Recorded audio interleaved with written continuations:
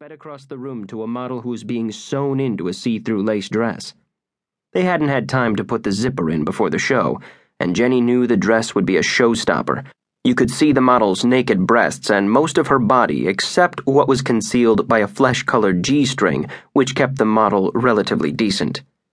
David had been nervous about it, and Jenny had assured him that it was 1975 and the country was ready to see breasts, at least on the runway, if nowhere else. Vogue magazine had been showing breasts for a dozen years since Diana Vreeland introduced them when she was editor-in-chief in 1963. Diana Vreeland was Jenny's role model and goddess.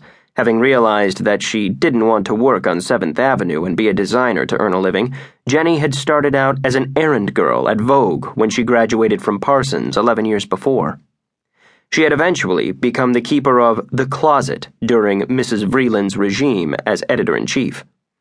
The Closet was where all the fabulous clothes were kept, and for a young girl inebriated by fashion and in love with it since her earliest memories, it was sheer heaven. She got to see and touch all the beautiful things going in and out, and how they were put together for every photo shoot. Jenny soon caught the attention of the illustrious Mrs. Vreeland and worshipped at her feet and became her senior assistant. Then, Jenny decided to leave the magazine 5 years after she'd arrived. Everyone said she was crazy. She had the perfect job. But she wanted to start her own fashion consulting business, to advise designers and style photo shoots on her own. And remarkably, the only support she got for her project was from Mrs. Vreeland, who secretly told her she was doing the right thing. And much to Jenny's amazement, Diana Vreeland left Vogue at almost the same time.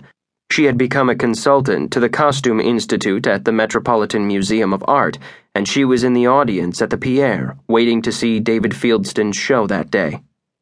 Jenny had easily recognized the senior editor's genius when she worked for her every day and had learned much from her, although she had her own distinctive style. Like a good puppeteer, so nobody would notice her as she worked the strings from backstage, she was wearing black from head to foot, as Mrs. Vreeland had. Jenny's long, shining dark hair swept her shoulders in a straight, blunt cut. She wore very little makeup, and her huge blue eyes took in the entire scene.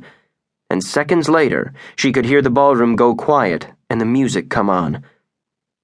The clothes they were showing were for the following fall season, 7 months away, so store buyers could order them now, and no one in the ballroom cared that it was the beginning of February and snowing outside.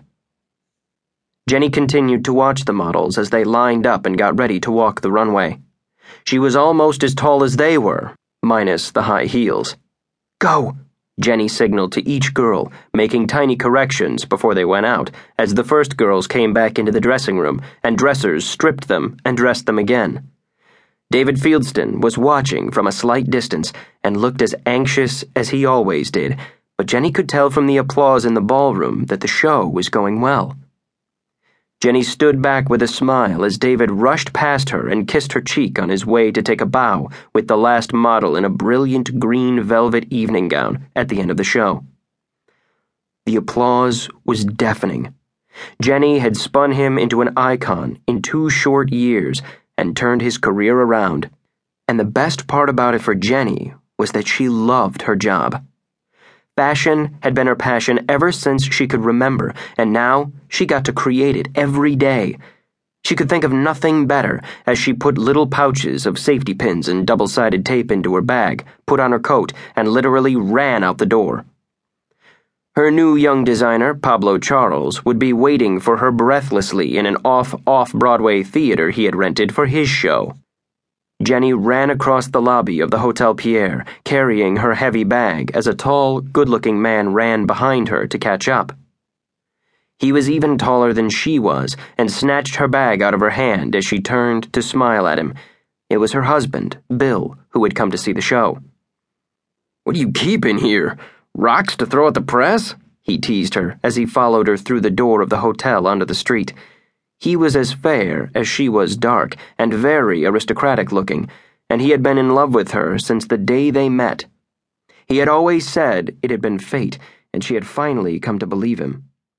There was a town car and driver waiting for her at the curb to get to the